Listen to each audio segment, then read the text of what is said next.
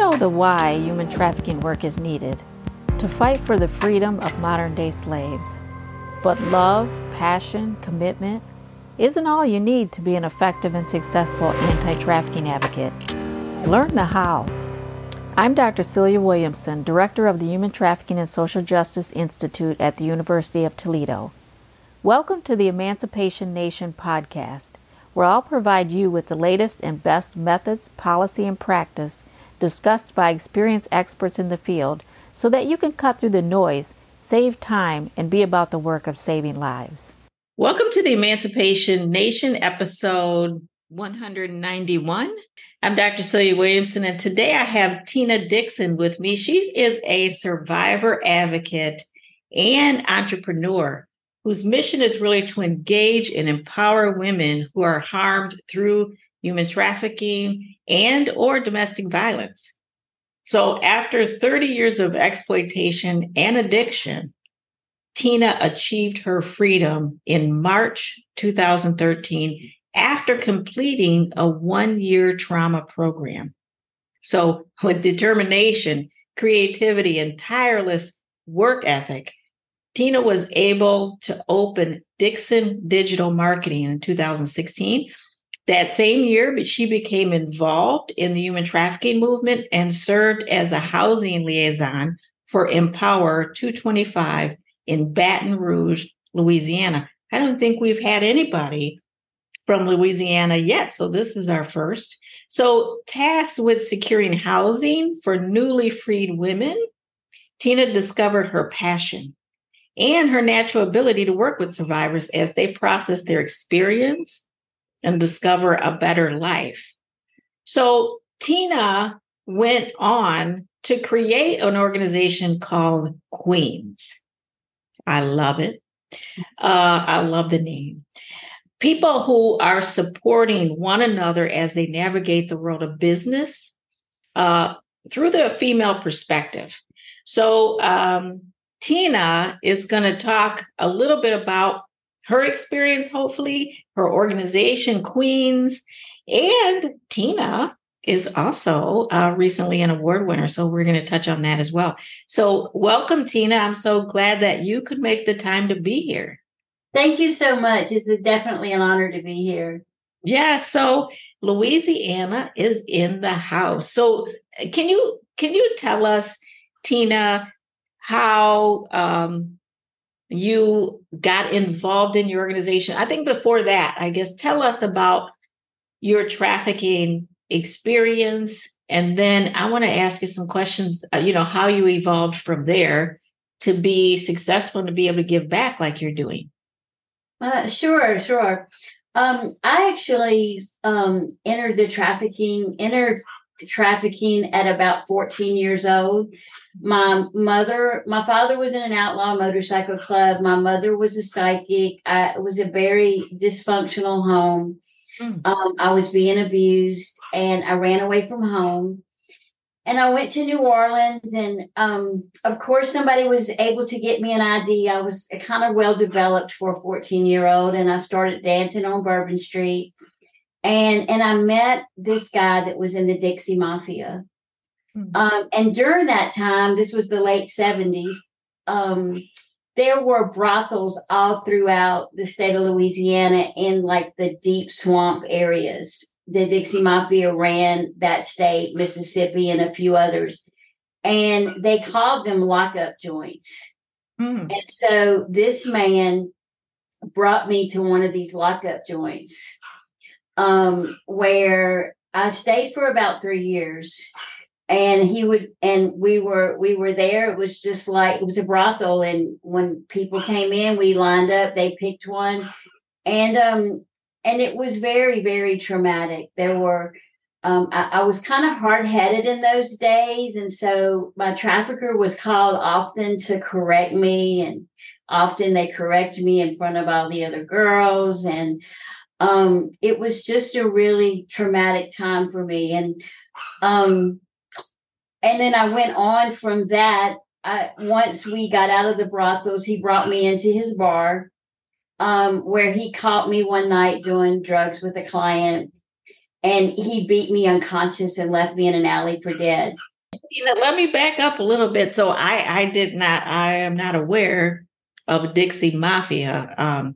So I'm assuming that this is a criminal enterprise that operates around Louisiana area.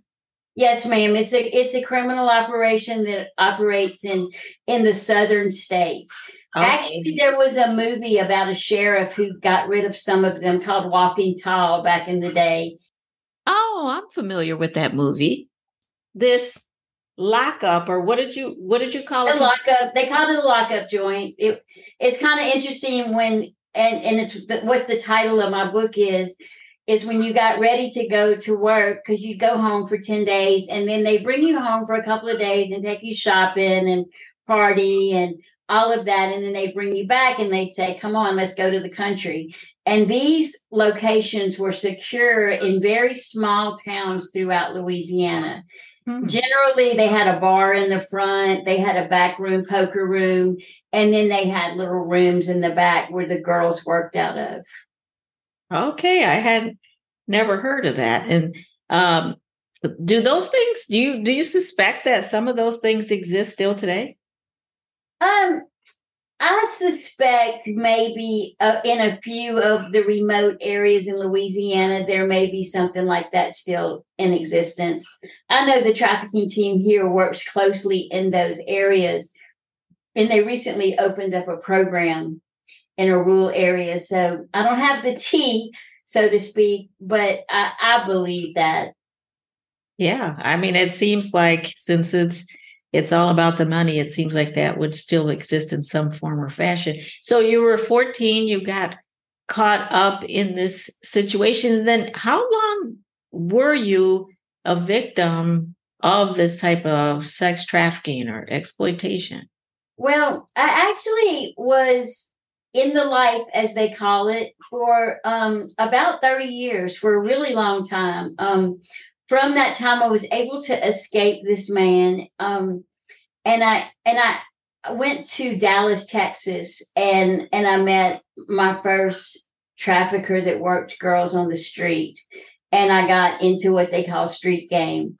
And I became addicted to crack cocaine.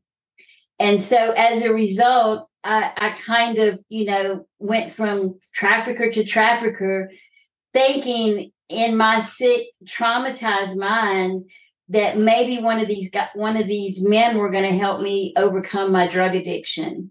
Mm-hmm. But what happened was nothing like that. And I stayed until literally in 1992, I got pregnant while I was out working. And I got away from that for a little while. And then I had the baby. My sister ended up adopting the young man. And he actually works in trafficking now. He's a great kid. And we've reunited. And I'm really, really proud of him right now. And then as I tried to get myself together, I really had not overcame all the trauma I had been beat unmerciful, locked away. A lot of things really happened to me traumatic in those situations. And so I attempted to get married. That didn't work. I left my husband and went back to my trafficker. I would try, I started learning marketing. I learned graphic design. I went to work for a Cajun chef down here in Louisiana. And my husband passed away. When my husband passed away, I went back into life. And I really just bounced back and forth in the life from the square world, as we call it, to back in the life. Because I really hadn't addressed the demons that were inside of me. Yeah. And it wasn't really until I was 50 years old that those demons were addressed. Mm-hmm. And I mean, this type of exploitation of sex trafficking from 14 on seems very familiar to me. This is what I know most about, and people are still looking for that caricature, that cartoon version of some kid gets snatched into a white van as, whatever it is they believe. But the exploitation, the manipulation, the vulnerability, the needing someone to help you who exploited you from 14 years old in Louisiana in those back areas to then somebody who exploited you after you ran from there on the streets and street prostitution, and the trauma leading to the use of drugs or alcohol. And if you're not taking care of that trauma, addressing that trauma, it starts to resurface in various aspects of your life. And this seems to be a lot of the common progression of what we see in the U.S. as sex trafficking. So how did you get to a point where you wanted to get either drugs and alcohol treatment or you wanted to get out of the game? Well, I had drug and alcohol treatment many times. I actually went to 17 drug rehabs. And each time that I went to drug rehab, it was always taught the 12 steps and do this, like you got to go to meetings, you got to do this, you got to like work your steps. We'll worry about the psychological stuff later. You need to address your addiction first. And that was not what I needed. I needed somebody to address my trauma before I could even look at my addiction problems. Hey, I want to break into this episode for a moment. I want to remind you that survivors of sex trafficking experience trauma as a result. Trauma-informed care is something we learn so that we don't re-traumatize victims. However, trauma-informed care will not lower someone's trauma. We have survivors that need to heal inside. Most quality direct service workers connect survivors to needed services like healthcare, housing, legal services, and more. But these services, while necessary, won't address the internal trauma. Even when we connect them to trauma treatment counselors, they spend about an hour a week addressing traumas that have taken over their entire lives. They need so much more. Connecting someone to needed housing won't fix the brokenness inside. Arresting their trafficker allows them justice, but it won't heal the internal pain. Linking them to a lawyer won't take them to a place of reclaiming their freedom and experiencing genuine joy.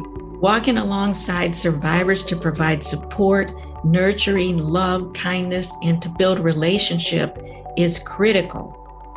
But they also need the tools to regain the power, choice, and voice internally.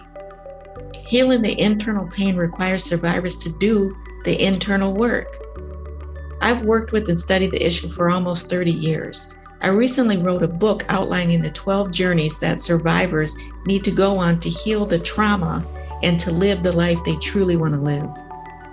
I'd love to train you to be a group facilitator leading survivors toward the internal healing they need. The training is the TNT Survivors Journey Group. Let me train you to facilitate these important groups and put survivors on their path to living the life they want and experience the freedom and joy they deserve.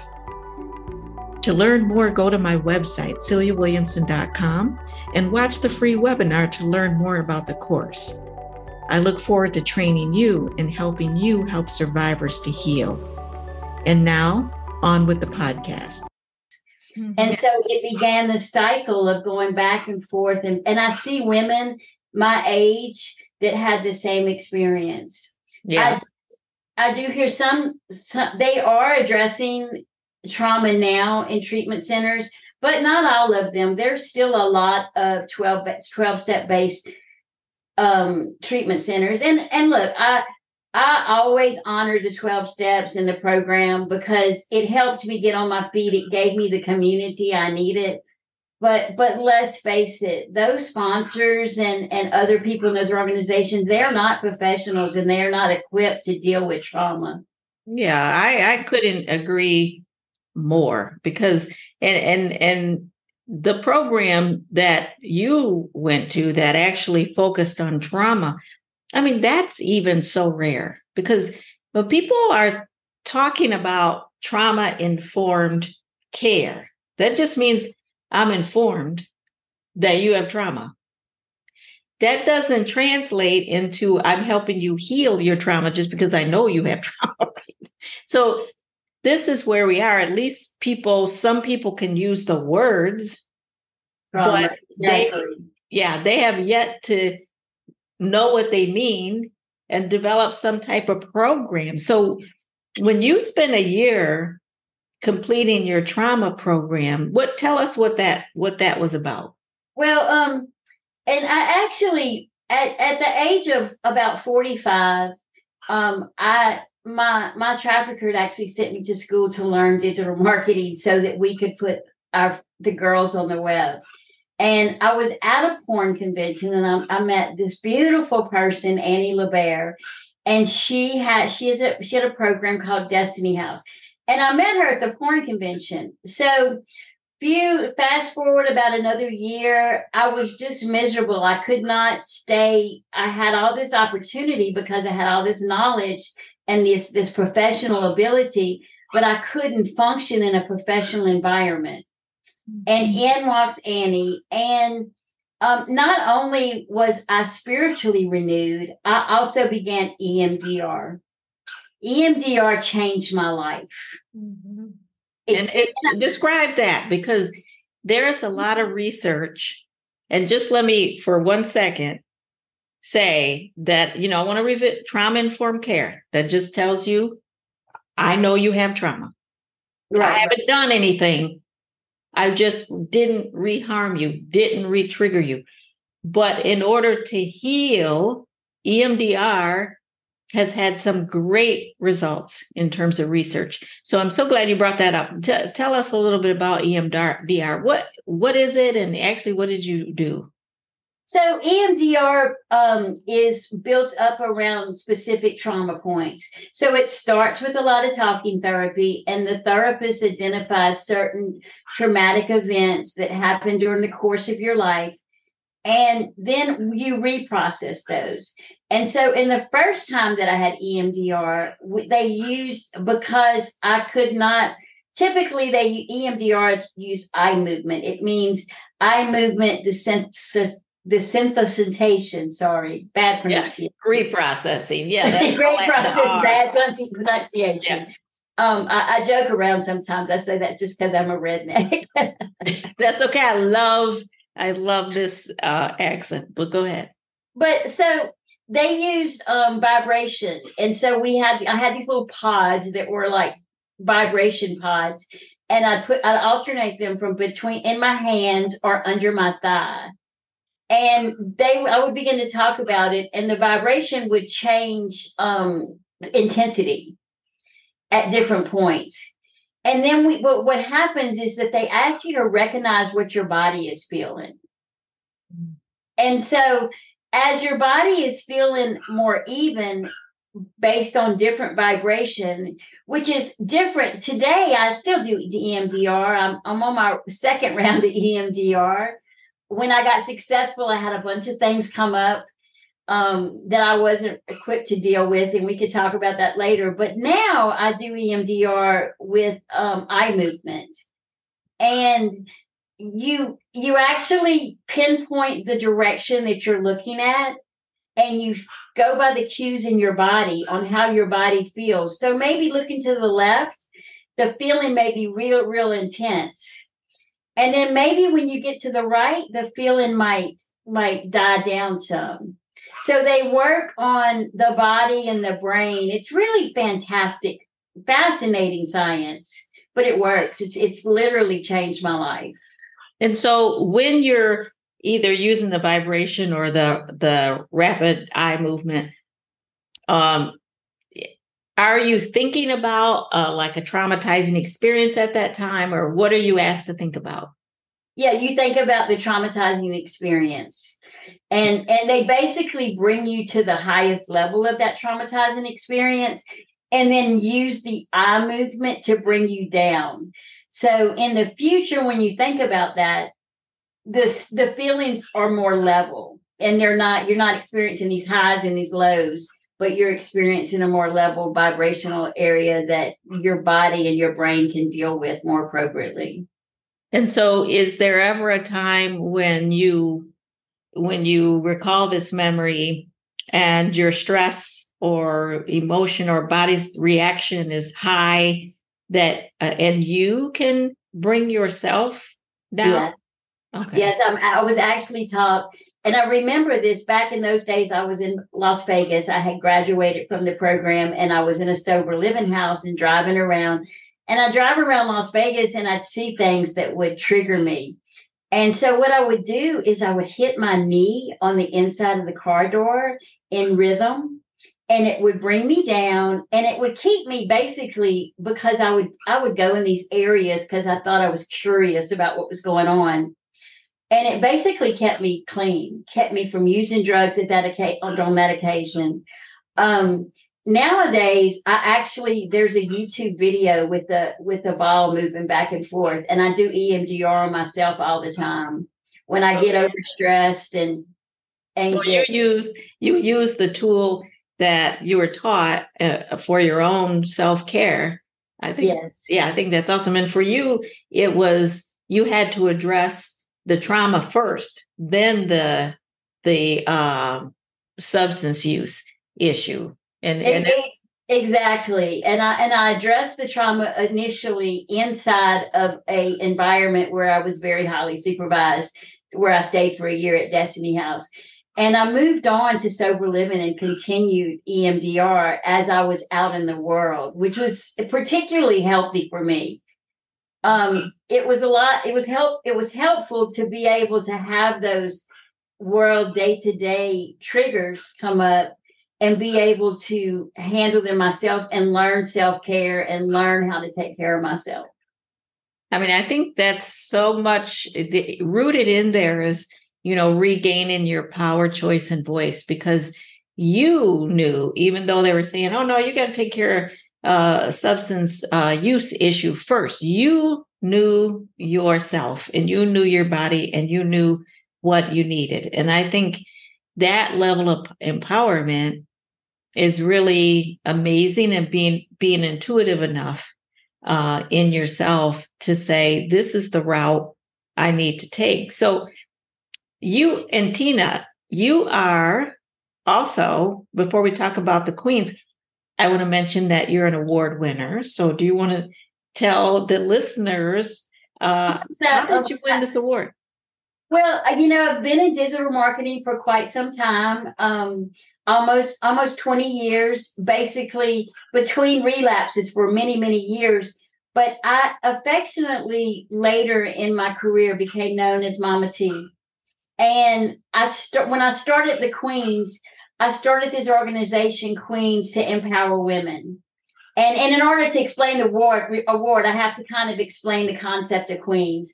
And so the concept of Queens for me is that internet marketing, affiliate marketing, performance marketing, it's a male-dominated field. And I would repeatedly watch, and most of the networking is done in a trade show environment. So every time I would go to a trade show, I'd see a lot of the pretty girls would be hired for the trade show booth, and they would hire girls fresh out of college. And she was basically being used as clickbait. And then once the customer came to the booth, the guys would quickly jump up, and the young lady would rarely get part of a little bit of the deal. She would not get compensated the same way that the male counterpart was compensated. And so the reason for creating Queens is that I wanted to empower these women, and I wanted to give them a safe place to network. So we started doing trade show events where we'd have private meeting rooms, and we'd also have cocktail parties where the women could get together, Facebook groups, Skype groups where women could network with each other. And this was considered a humanitarian effort in the affiliate marketing, performance marketing arena. And so it was awarded the AFI because of humanitarian contributions. Yeah, I love that. like I said, I love the name Queens. I love that you are supportive of women who use their beauty as part of their work. And there are so many professions where this takes place, right? So, but you empower them to be able to take control, to be able to be adequately compensated, to be able to reclaim their power in terms of their profession and what they do. So how long have you operated Queens? Queens started in 2021. I opened my own internet marketing agency in 2020 with a business partner right in the middle of COVID. And okay, I like that. Okay, right in the middle of COVID. And it's definitely been a journey. But I had the idea for Queens. I do a lot of travel, and particularly flight booking, which is a vertical in our industry. And so one day this guy called me the queen of flight booking. And that was just a joke for a little while. I was the queen of flight booking. And then he saw me at a conference and he said, there's the queen of pay-per-call. Well, pay-per-call is the type of advertising that we do. And I thought to myself, and I'm like, I'm not the only queen here. There's lots of queens here. And the idea just kept brewing. And we launched our first event at the Las Vegas Affiliate Summit. And we chartered my company, Ringlab Media, hosted an event on the high roller wheel. And so we had all the women come and join on the high roller. There's actually pictures on our website of all the events where we get together and network with one another. But that was our first event. And it's just moved rapidly since then. It's really grown quickly. That's so cool. And with your digital company, do you still take on clients just that in general?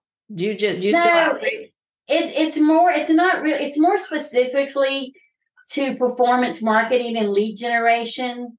So our company acts as basically a broker. So we have media buyers and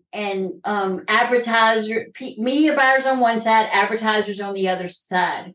And so I take the results of these media buyers and I sell them to call centers in different industries like insurance, home improvement, home services, internet TV, and flight booking and travel, hotel bookings, just a lot of different industries.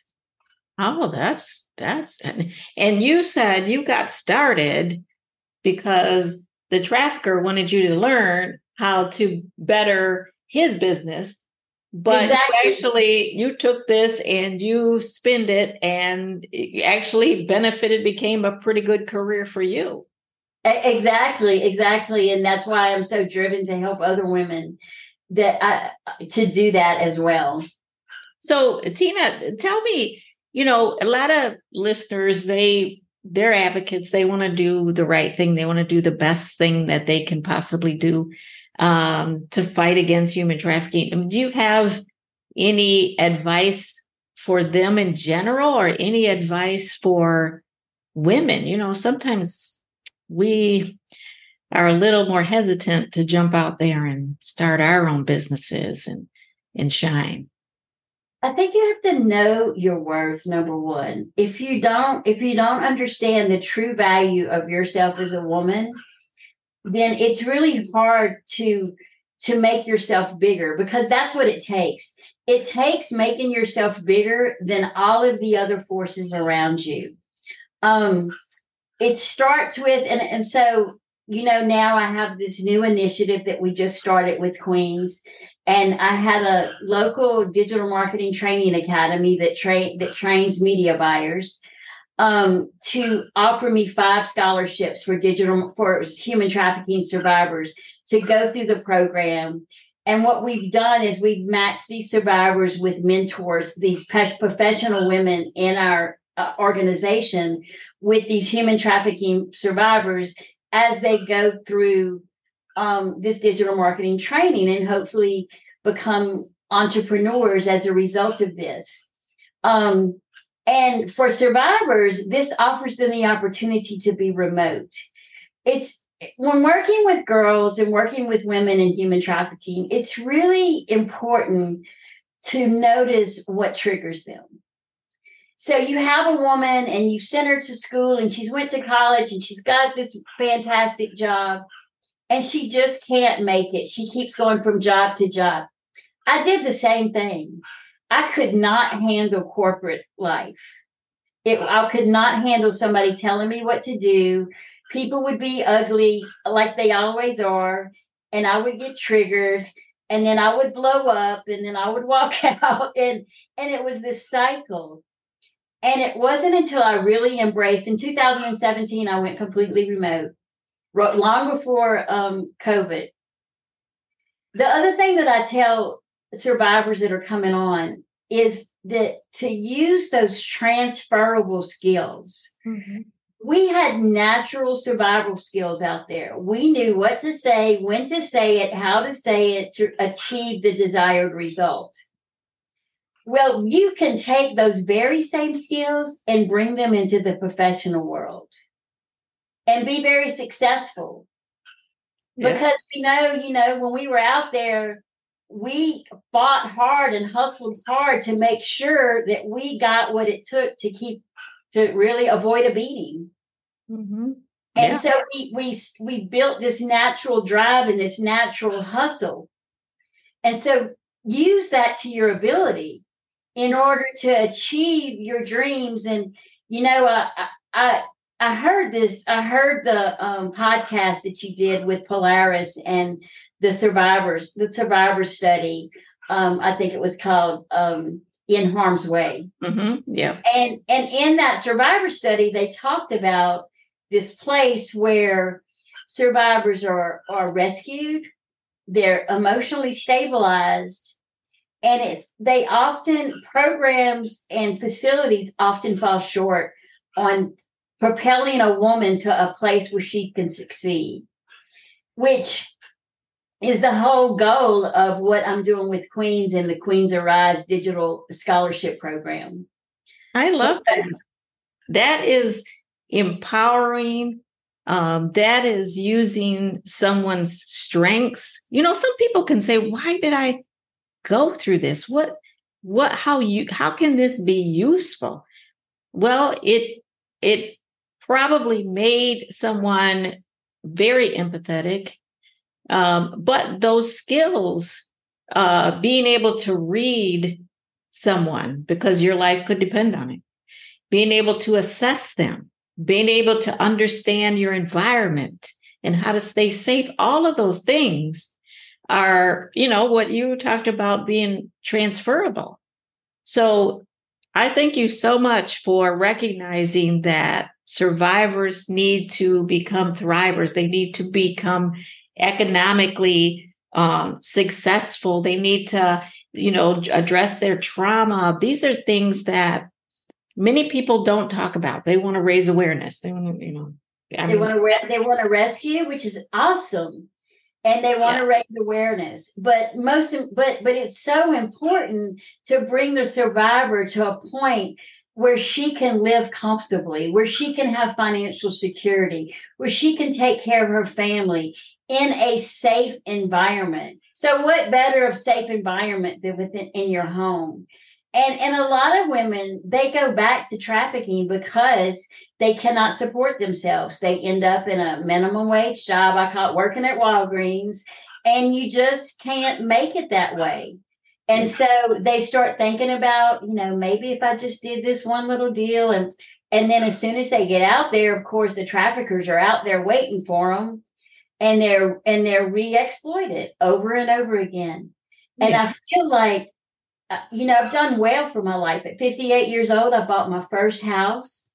I recently, and this is, I brag about this, but the significance of it is I just bought my first luxury car. I bought a Lexus, And it's in my name. It's not in some trafficker's name that he lets me drive. Ooh, I love it. I just it's in love my it. name. Right. And thank you. Welcome to the club. I have Alexis too, first one ever in my life as well.